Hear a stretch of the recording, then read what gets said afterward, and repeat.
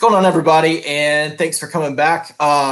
Today, I'm excited to have Gareth Hanrahan with me. Gareth, how's it going? Hey, how are you? Making it. Pandemic fun. Yeah. Making it amongst the trove of books and work and having a 10-month-old. You know, it's never a dull day. Exactly. I know we talked a little bit off camera about you clearly have experience with children because you've got 3, and I know the last time we spoke was back when I really was just podcasting a little bit and I didn't even have a kid. So now life's completely turned around. Did I recommend the Baby Owner's Manual to you? You did, and it was very handy. I feel like I need to get everybody a copy. Exactly. So anybody that's expecting or is planning on having children in the future, the Baby Owner's Manual is perfect reading, especially if you have limited to zero experience with younger siblings. But you can unclog a printer because that's yes, the same way. Exactly. So I kind of want to just start out like I normally do. Just tell everybody a little bit about yourself and kind of how you got into writing and how you got to where you are today. Okay. I started writing really back in college, doing tabletop role-playing supplements and adventures for those. And that sort of meandered into doing some sort of freelance writing on the side for tabletop role-playing companies. And then the real world grown-up job I had went away, and I went, sure, I'll see how long I can keep this freelance writing going. And turned out you can keep freelancing gaming for quite a long time if you're very lucky. So I've been doing that full-time since 2003-ish, which is, oh dear God, that's nearly 20 years. Where did those years go? My sort of quote-unquote day job is writing D&D-esque supplements for various games. And then a few years ago, I did a sort of tie-in novel for the Paranoia role-playing game. And after that, I said, I'll try doing an original novel, and wrote it at various early mornings between freelance gigs, and then that sold, and I'm doing novels too, which is great. Here's the last 20 years in a nutshell. So when you say supplements, what do you mean as far as the tabletop games go? Adventures mainly, setting guides, rule books, bits of everything. For example, one of the big things I did a few years ago was the Dracula Dossier, which is basically a rewrite of Dracula as a spy novel. So basically we took the text of Dracula, added lots of added stuff and marginalia from generations of British spies, and then came up with this giant adventure based around that, where basically Dracula is real and you're hunting him in the modern day as Jason Bourne-esque spies. And you use Dracula as the text to go through to find all these clues to various locations and uncover the secret history of Dracula and his machinations. Interesting. Huh. See, I didn't really grow up in tabletop gaming. I don't really do a whole lot of tabletop gaming because I also don't have a lot of friends that read. So I'm just surrounded by, I guess, smart, not nerdy people. Right. So I'm clearly new to all the tabletop stuff and watching the D&D panel during TBRCon in January was my first experience seeing how D&D is played. Yeah. Granted, it's different because it's not in person, it's all virtual. But tell me a little bit about what goes into tabletop gaming. You can be as specific as possible with if you want to go Dungeons and Dragons or if you want to go Pathfinder or whatever. Because I'm curious, how do you come up with the storyline for it? Do you base it off other stories that you've done before, or do you actually come up with your own original games like you did with TBRCon? Oh, it depends. I mean, firstly, I draw a distinction between doing it as a job, which I do, where I buy stuff for publication, and your home games, because as was pointed out, role-playing is a bizarre hobby in that people don't not everyone who reads a novel goes, oh, I'll write a novel. Not everyone who watches a Marvel movie goes, oh, I'll go home and film my own movie. But role-playing games, by their very nature, they expect the audience or the participants to be creative on that level. Because when you buy a role-playing game, what you're getting is a set of rules for adjudicating the situations that happen in the story, but they don't give you the adventure. But you have to cope with that yourself, or even if you take a published adventure that Iris Wells has written, that's basically just a script with suggestions and here's the opening scene, here's what might happen next, here are possible things that happen down the road, but the GM still has to work all those into the game and work out how you sort of build the connections and build on the material. It's much more sort of a sort of collaboration between writer and games master. Mm-hmm. But the basic concept is games master describes what's going on, players say what they do. It's like ongoing conversation describing an evolving story with dice. I gotcha. Because it's almost like you're playing a game, but you're also it's like narrating a story at the same time because you're coming up with it as you go. Yeah. You're narrating, you're generating it. There's a huge debate in role playing games over where the story actually happens and what constitutes a story. Is the story the thing that's that's the GM plans beforehand and the players play through it, or is it what's discovered afterwards? Is discovering in play concept where no one knows what exactly is going to happen because of the dice and the random decisions of the players and so forth. And that's one reason why I love it. It is this every game session is different, and even when people are playing the same adventure, they'll go through it in different ways. Mm-hmm. I started out writing games for conventions where you'd have 6 tables all playing the same 3-hour adventure, and then you meet up afterwards, and each table had a totally different experience. They go what did you guys do when you got to the inn? Oh, we burnt it down. You burnt it down. We met the innkeeper. It was great. He was a great guy. We loved him. We killed the innkeeper. I gotcha. Yeah, because I feel like it'd be something that I'd really enjoy. If I had the party to do it with. But I have no nerdy friends that are around. I feel like that's why I'm so into the book community and the Twitter community and stuff, and talking to authors and talking to other readers, because I just don't have that. Even I sit there and try to talk to my wife about a book and she just rolls her eyes at me. So the one advantage of these days is it's all online. Every gaming group in the world pretty much has moved online in the last year and a bit. So yeah, there are always one-shot stuff. I'm going online. I need to join one, I guess. I need to find the time to do that. That's the other trick. I barely find the time to read. So trying to set aside a couple of hours. Yeah, and there's a well-known phenomenon of people having kids and then stopping gaming for a few years. Yeah. Multiple kids in the last 2 years, so we've been on hiatus a lot. Yeah, I can imagine. But then you wait 6, 7, 8 years, and then they want to play. Yeah. I've kind of converted my daughter already into being a reader. So she's only 10 months old, but every time she's in her play area, she's always grabbing books and thumbing through them, and I'm like, all right, I like this. So I'm already, yeah. So I'm like, all right. So I'm going ahead and stacking her bookshelf and going, okay, this is the first series that we're going to go through, and I try to read to her as much as possible. Granted, some of the bigger books, it's really hard to get through them because you're only getting 2 or 3 pages in a session. But it's a lot of fun. So if I can get her into that, but see, then my wife's but she's gonna be in dance and all this other stuff. I'm like, can I just have a nerdy daughter? Is that okay? Read in between classes. But yeah, we're already doing fantasy, man. We're already talking about we read a series on glitter dragons. Oh, it's been amazing. But so next question for you. So we've got into kind of how you got into writing.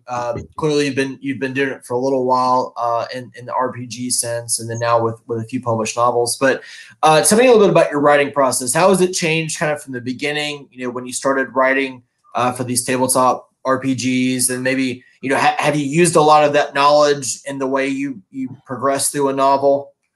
I mean, the huge advantage of starting at a relatively young age doing it full time and also like working in a field where the pay was not great, even by the standards of like novel writing and so forth, is that you sort of like learn to abandon any idea of like I must have like the right conditions. I must I only write if I'm like at my desk and so forth.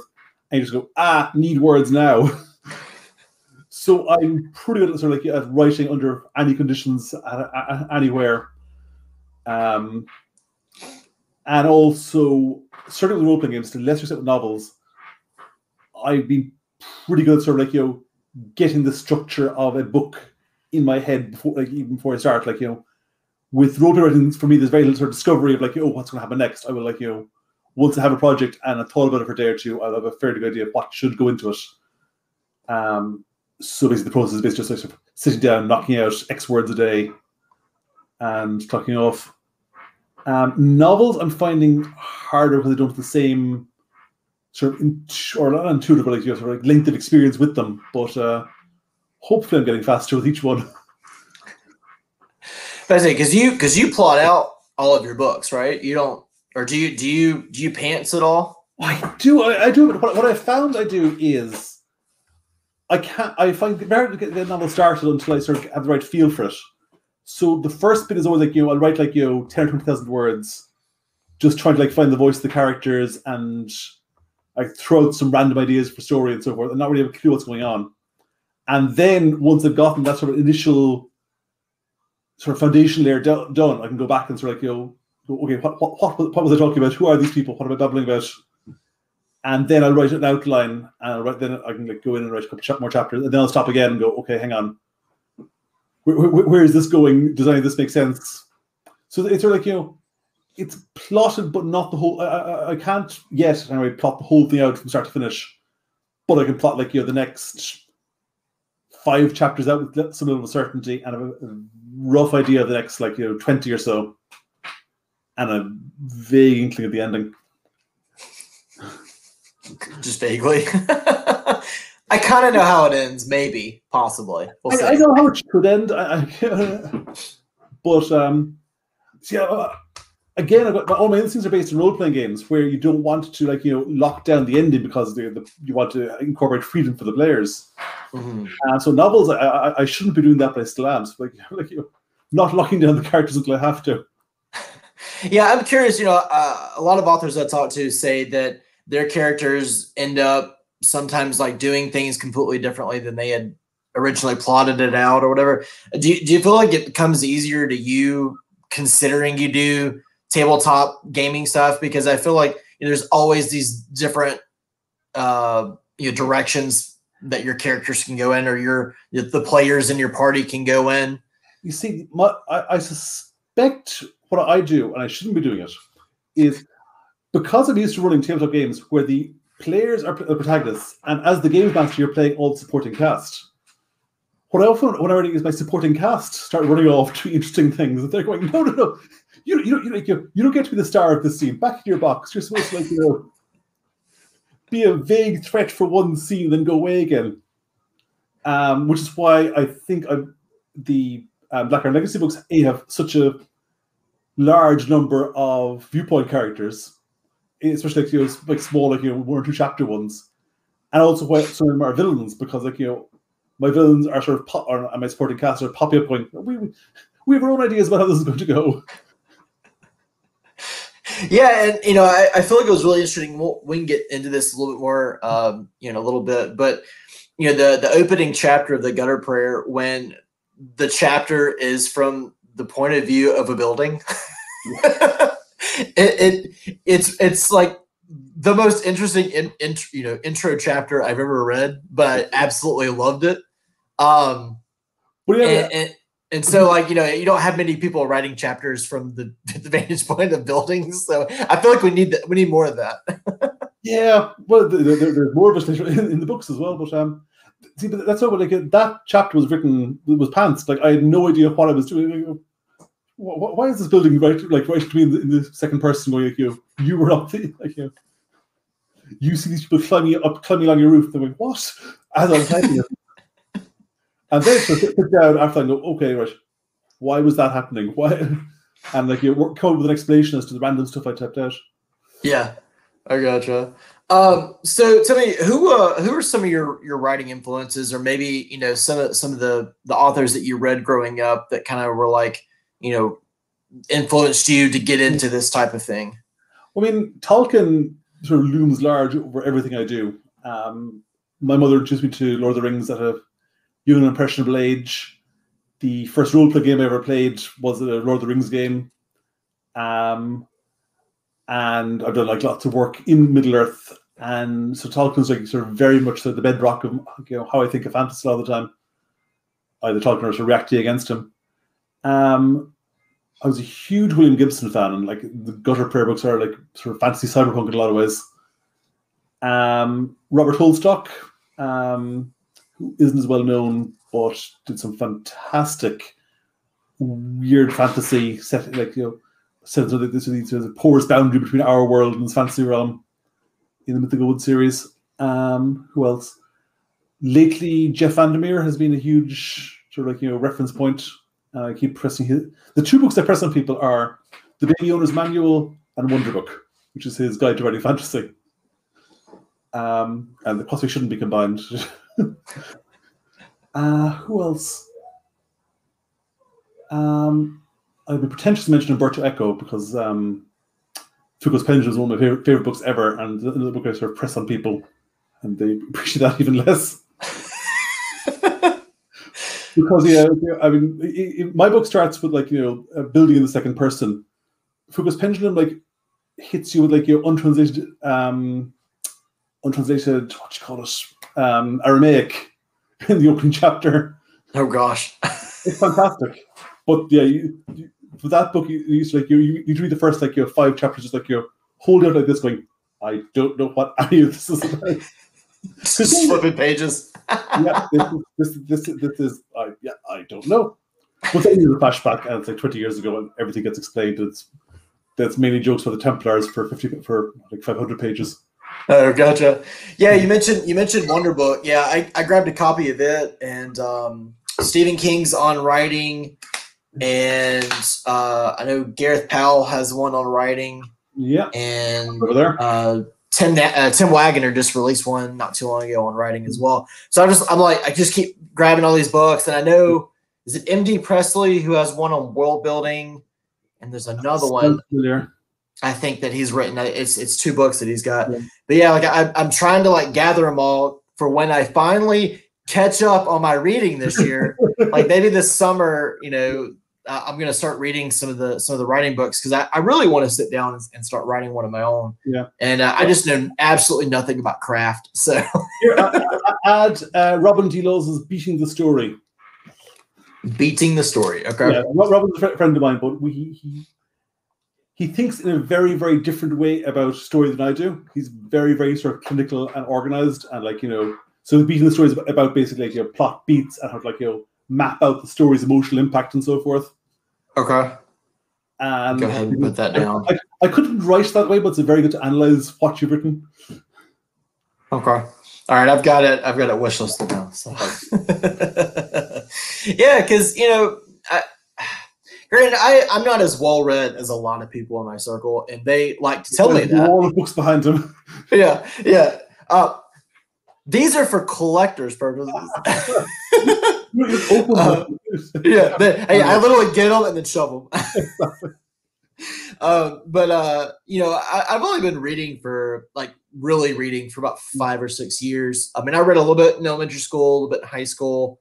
I read like Harry Potter when I was younger, and then I read a lot of Dean Koontz in high school because my dad was like, "You got to read this guy," and then that kind of got me into King and so forth. But I feel like I've read a lot of different authors, and I kind of feel how they do their prose and how they do approach to world building and characters and so forth. So I'm like, okay, I get it. Like I know what makes it good, but I feel like I can't when I think about writing dialogue, I'm like, no. I'm just gonna write the story, and the characters are just kind of there. They don't talk at all. they just see what's around them, and they just keep moving on. It's kind of like Peter Newman's The Vagrant. He doesn't like talk at all. I've read, but I really wish it was because I heard it's completely mute. Mm-hmm. But I mean, one thing I found immensely reassuring, which I did last year, there's these books called The History of Middle-earth, which are basically, they're the how Tolkien wrote Lord of the Rings, and basically go through all the different versions of the text. So his first draft, because he wrote everything out in longhand and they kept the various drafts. So basically you got version 1 of chapter 1, version 2 of chapter 1, version 3 of chapter 1. And the books go through all the differences. And last year I spent 3 or 4 days going through all of them, and I tweeted it all. But it was nice to watch the story evolve and how he had no idea whatsoever what he was doing at all. And it makes me feel a little bit better. It's incredibly reassuring to the Tolkien, who wrote the single most influential fantasy book, the best-sellingest book in history. He had no idea. It's like, and then some hobbits went on a walk, and they met the guy I wrote a poem about, Tom Bombadil. That's the one bit of plot I have. They meet Tom Bombadil, and then I don't know.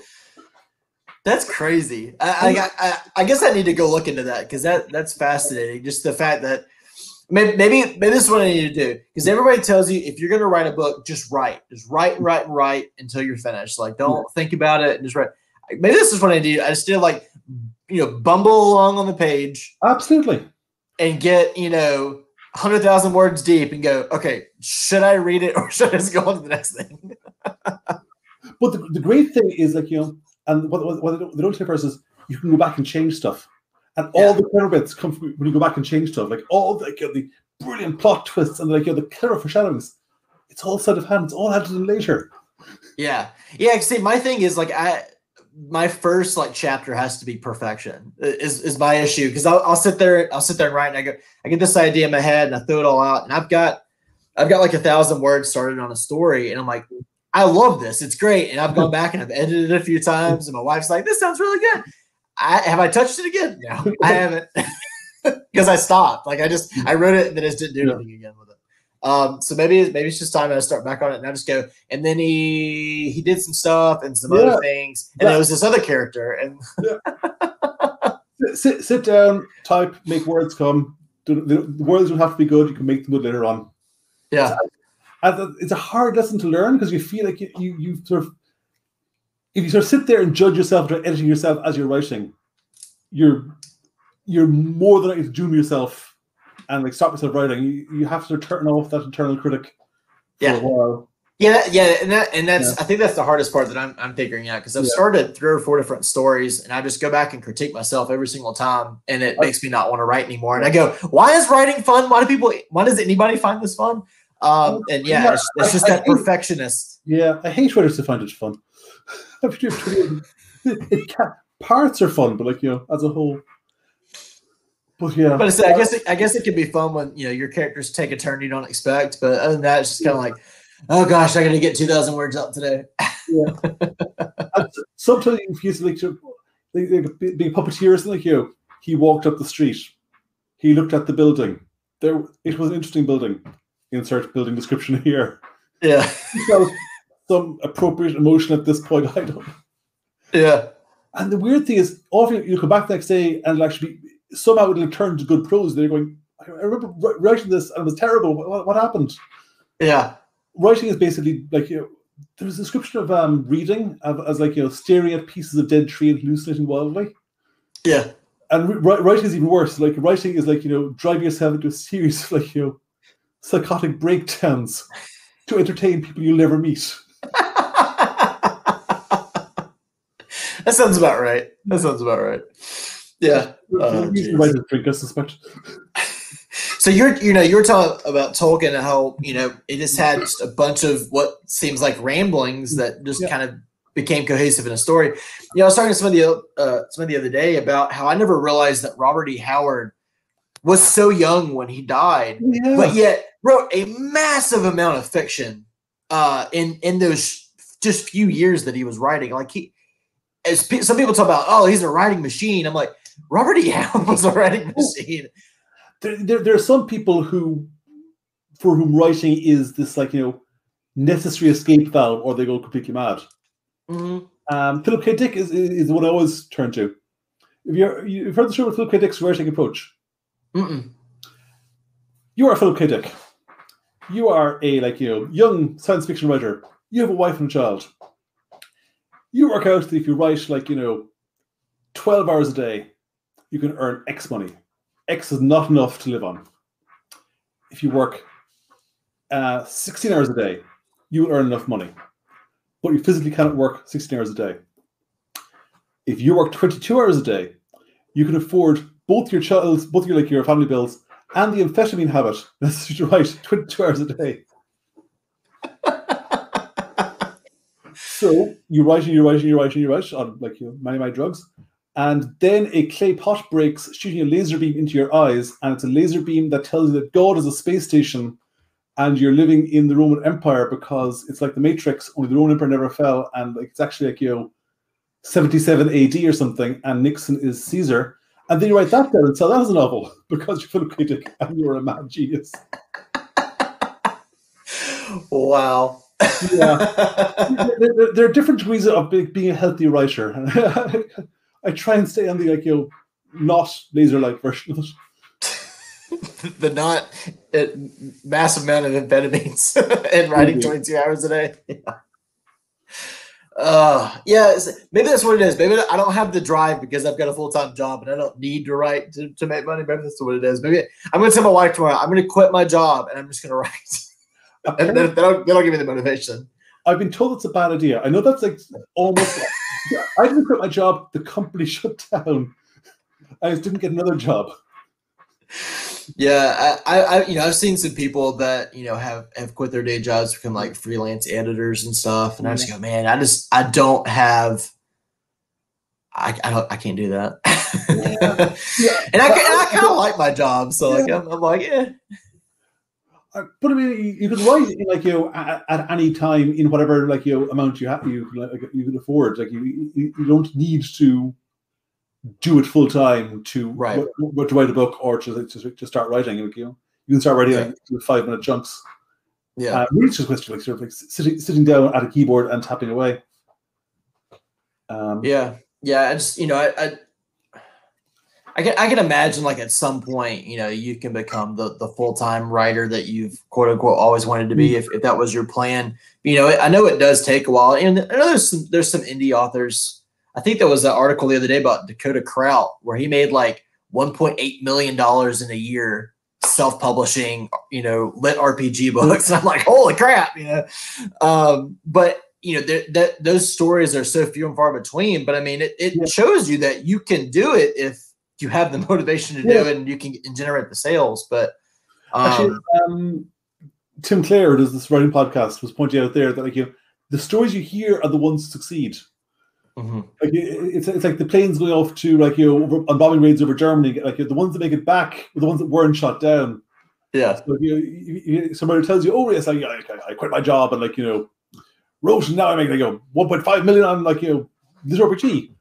That's the one guy who succeeds versus all the other guys who didn't make it. Yeah, all the other guys who sold a book and yeah, it's crazy. I can't imagine it. I've never been the one to grow up and be like, I'm gonna become an established writer. It's one of those things where I feel like I could write a book. If I really put my mind to it and sat down to do it. And I was like, I've got all the tools to do it. I've got my writing processor and everything. But I'm just like, just do it. I'm like, I'd rather read. So let's kind of dive into your books now. So before we go on to The Broken God, can you up there can you do a little bit of maybe kind of a gloss over The Gutter Prayer and The Shadow Saint, which are the first two books in the series? Okay. The books as a whole are called Black Iron Legacy. They are not a trilogy, despite scurrilous rumors online. It's set in this sort of steampunk-esque, alchemy-esque punk fantasy setting, so it's quasi-Victorian, in the city called Guerdon. In the setting, gods are real and active and interventionist, but not really sentient, where they're sort of living concepts, living spells, people refer to them as. And off beyond Guerdon, over the seas, there's this ongoing gods war as nations who worship these different pantheons are clashing and blowing the hell each other, and it's all horrible and nightmarish. But Guerdan is nice and safe and making lots of money by selling alchemical weapons to the various sides in the Gods' War. And the Gutter Prayer is the tale of these three thieves, Carolyn Thay, Spar, and Rat, who's a Lovecraftian ghoul who's wandered into the story, and all the fun and shenanigans they have when one of these gods starts contacting Carolyn and sending her visions, and strangeness arises. And it sort of starts off as a sort of like, relatively low-key heist / Thieves Guild intrigue novel, and then as the book goes on, it escalates and more factions get involved, and we sort of like, explore the politics and the religion and sort of structures of the city as they respond to this sudden eruption of divine power on their streets. And that ends in a fairly cataclysmic miracle. And the Shadow Saint picks up about a year later, and we switch focus there from Carolyn to her cousin Eldora, who was a sort of supporting character of the Gutter Prayer. And in the Shadow Saint, she's become involved in sort of the government of the city and doing sort of helping out with elections and advising various political figures. And she gets involved in an espionage plot as various belligerents in the Gods' War start infiltrating their agents into Guerdan, going after these weapons which can kill gods, which were made by the Alchemist Guild and then got lost in the said giant explosive miracle. And by the end of the Shadow Saint, we're going to really into spoiler territory here, even though I'm trying to avoid giving away too much. By the end of Shadow Saint, the city is occupied by three different groups. There's the Empire of Haith, who are these like necromancers who are sort of the old empire, rotting and decaying, but still holding on. There's Ishmir, who is the sort of expansionist power, full of absolutely lunatic gods and religious fanatics and very powerful magically. And there's the Giordana, where basically the mafia, only instead of the Godfather, there's dragons at the top of each family. And Book 3, The Broken God, is mainly about the Giordana. You've got them occupying part of Guerdan and trying to expand their influence there, and all the shenanigans that happen as they go about trying to take over the alchemy trade and extend their power. And meanwhile, Carolyn has gone off on this fantasy epic quest looking for this lost city of Kabesh. And on the way, she runs into this whole island, which is another island taken over by the Giordana. And because she, when she was like powerful and magical back in Guerdan, basically really screwed up their plans and killed lots of them and kicked them out of the city. And now they're back, and they also want revenge on her. And she's lost all her power and magical influence. She has to basically navigate this island where pretty much everyone is trying to kill her. And that's the Broken God. So, first of all, I have to give you applause for using the word shenanigans. I always love when people can put in shenanigans in any type of sentence. It's a very underused word, and I feel like it should be not around here.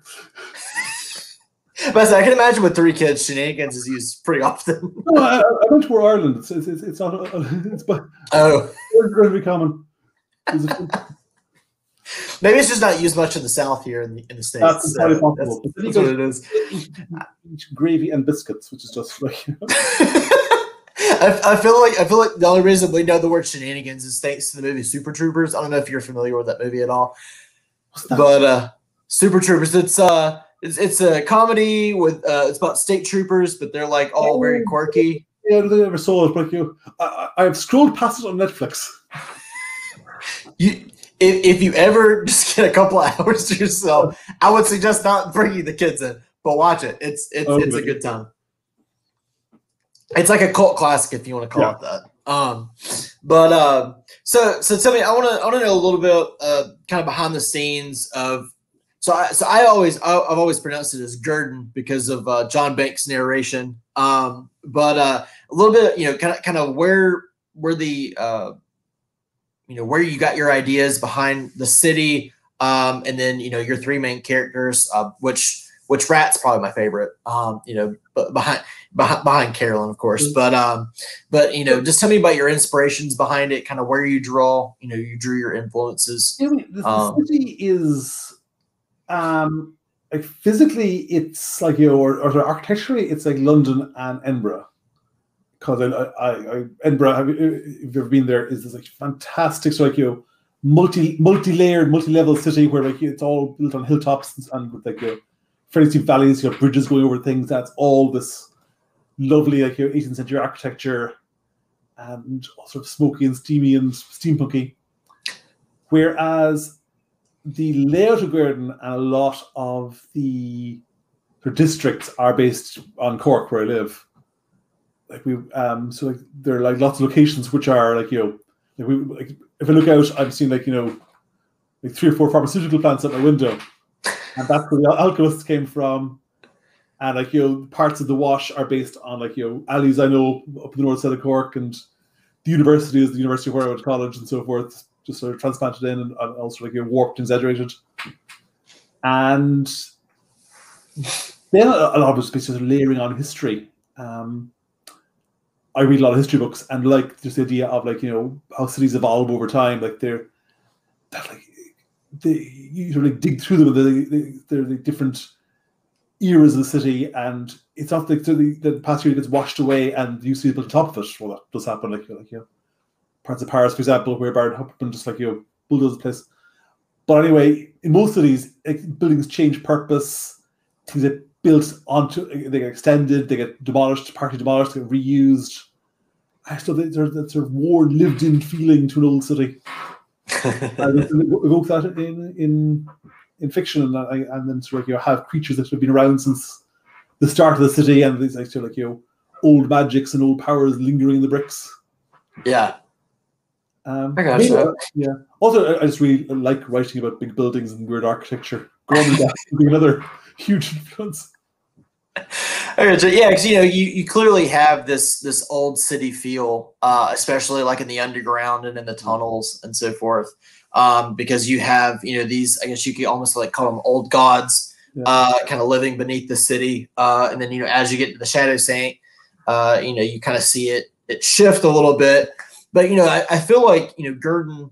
And I'm sure you meant it this way, but it just feels like it's very alive, in the pages, as you're reading. So you're not only reading about these characters and their lives, but the city is actually breathing, itself, which you always hear that, in most major towns. But like it actually feels like the buildings are moving.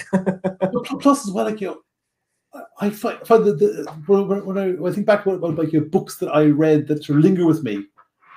Often it's less the characters in the story and more just the places. Mm-hmm. Like I would just go back to sort of loop back to Tolkien yet again. Like Tolkien, we often discuss like the locations like the Old Forest or Moria or Minas Tirith or Mordor as much as the characters.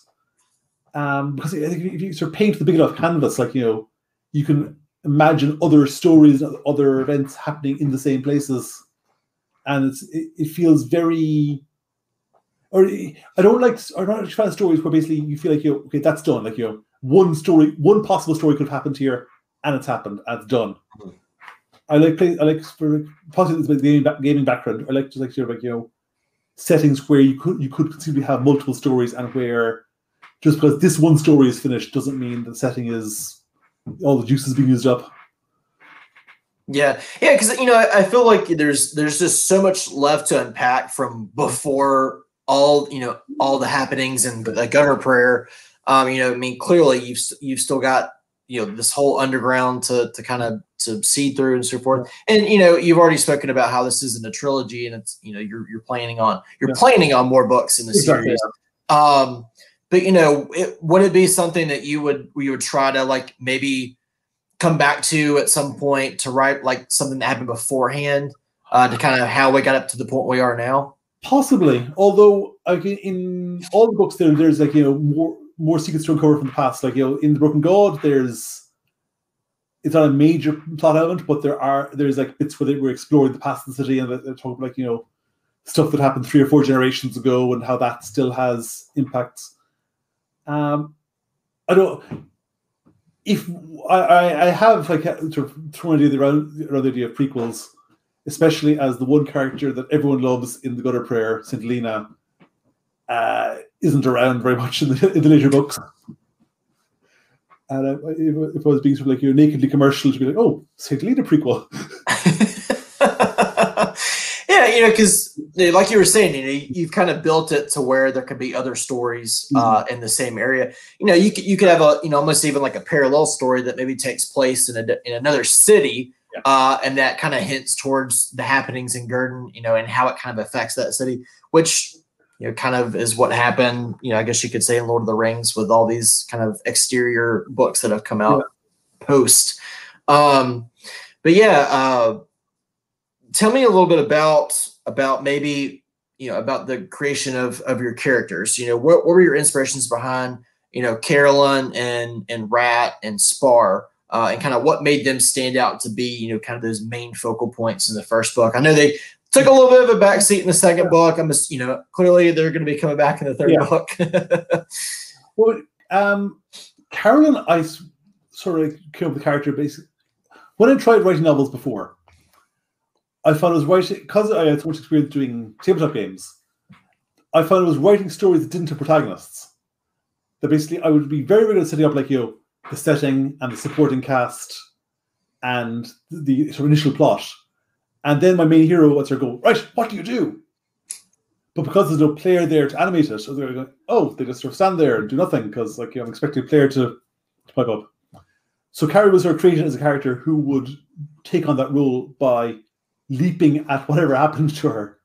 She's extremely reactive and will never stand still. If something happens, she'll either run towards the explosion or away from the explosion, but she will not.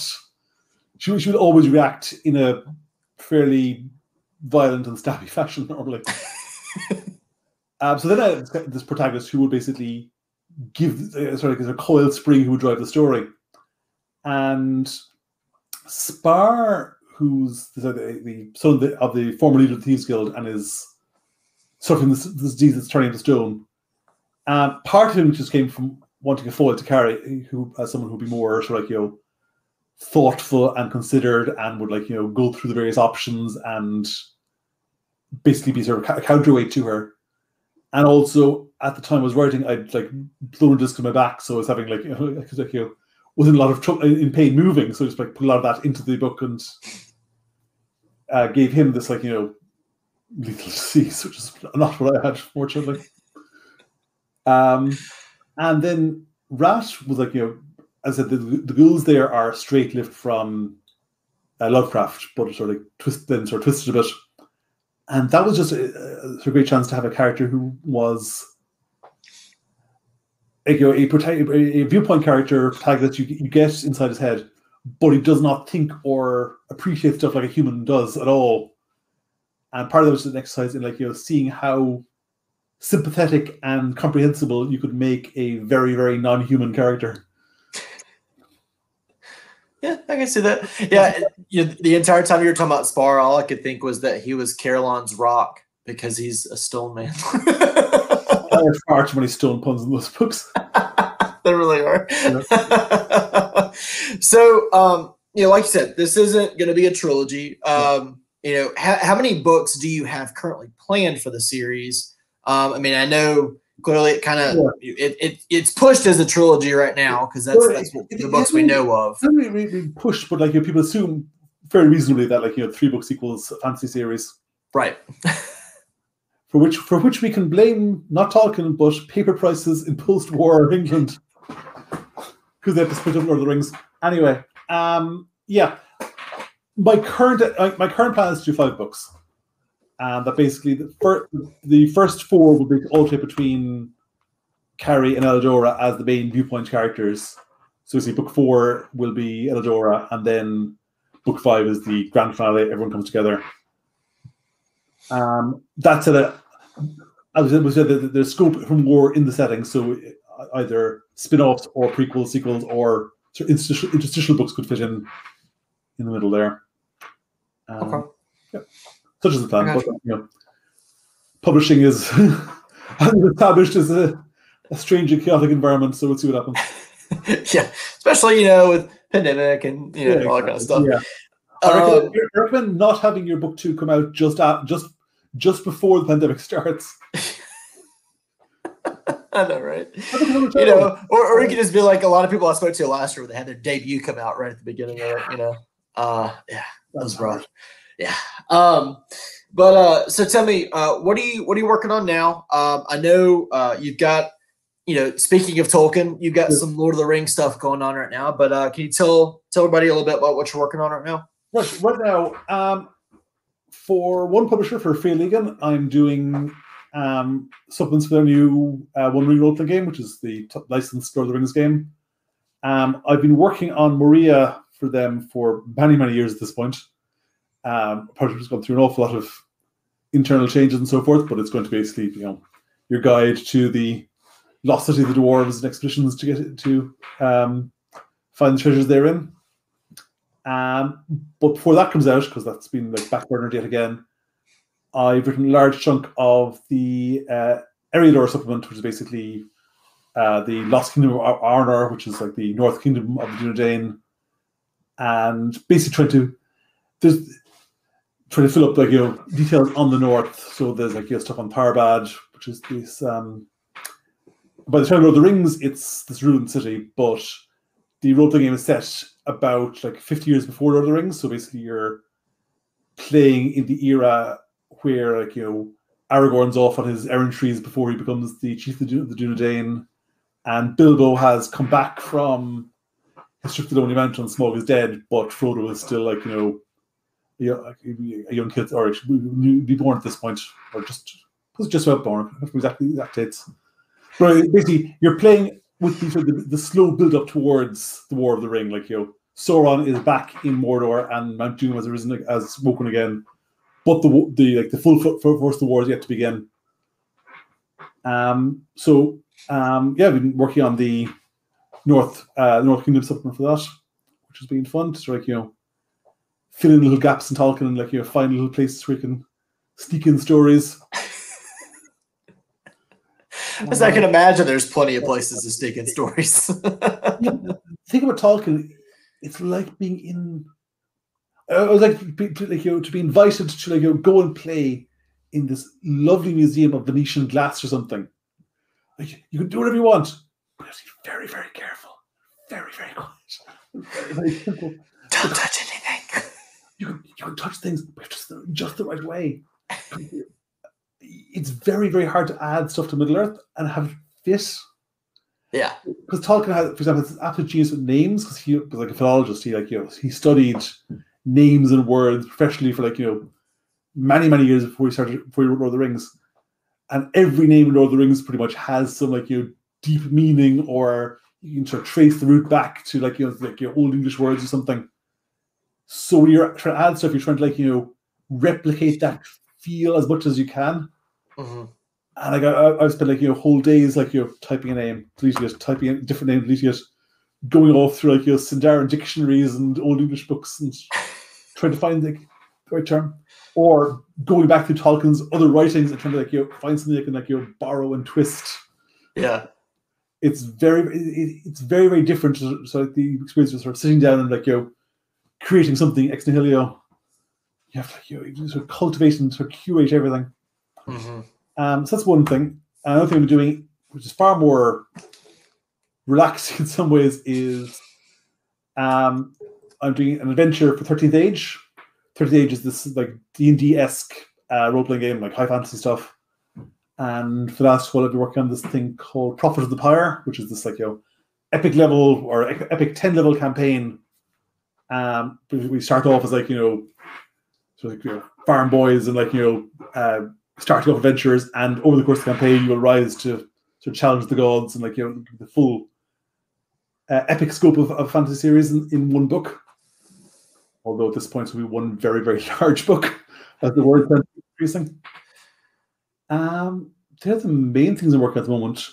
Coming out at some point soonish, I hope, is the Borellis Connection, which is a campaign for the Folded Green role-playing game.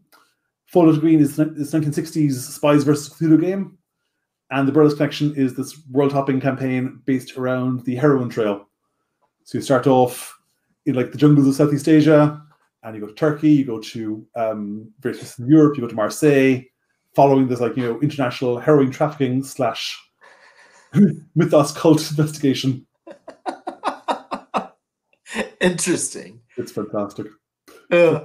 To write, although as usual for any writer, like your Google history becomes this like please don't arrest me. Yes, I just spent the last day learning how to make heroin, but it was for a good cause, I swear. But it was for a book. It was for a book. Yeah, just like how does a body look after being beaten with X object? So someone undetectably. Yeah, exactly.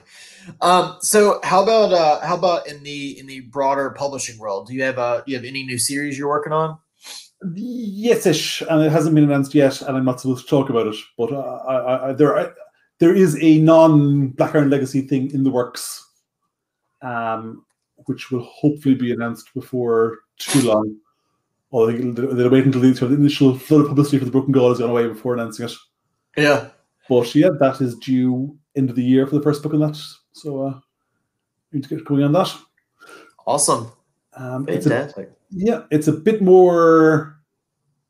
It's less aggressively in your face weird than the Black Iron Legacy books. But that's more sort of like lulling the reader to a false sense of like security and normality.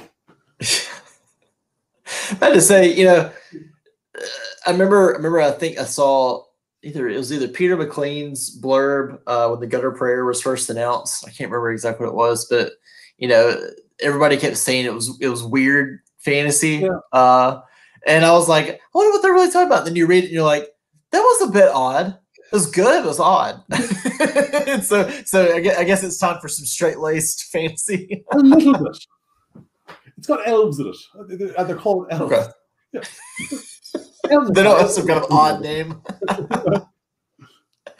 I gotcha. Well, cool. We'll definitely look forward to that. Well, Gareth, I appreciate you taking the time to come chat today. Clearly, we're excited about The Broken God coming out on May 18th. And for everybody watching, if you haven't checked out The Gutter Prayer or The Shadow Saint, make sure you read them in order. Gutter Prayer, Shadow Saint, then Broken God when it comes out on May 18th. But definitely check them out. I think they do actually put numbers on them somewhere. Yes, they do. See, they have numbers. That's your clue. There you go. But definitely go check those out. Gareth, we'll look forward to your new series as well coming out. Hopefully we can get the 4th and 5th books in the Black Iron Legacy. And everybody check out The One Ring as well when it comes out. I know I saw the campaign on Kickstarter for it. It looked really amazing. Yeah, they earned $1 million plus because it's crazy. Well, best of luck on the campaign trail towards Pub Day, and we'll definitely be talking again soon. Cool. Thank you so much. Awesome. Have a good one.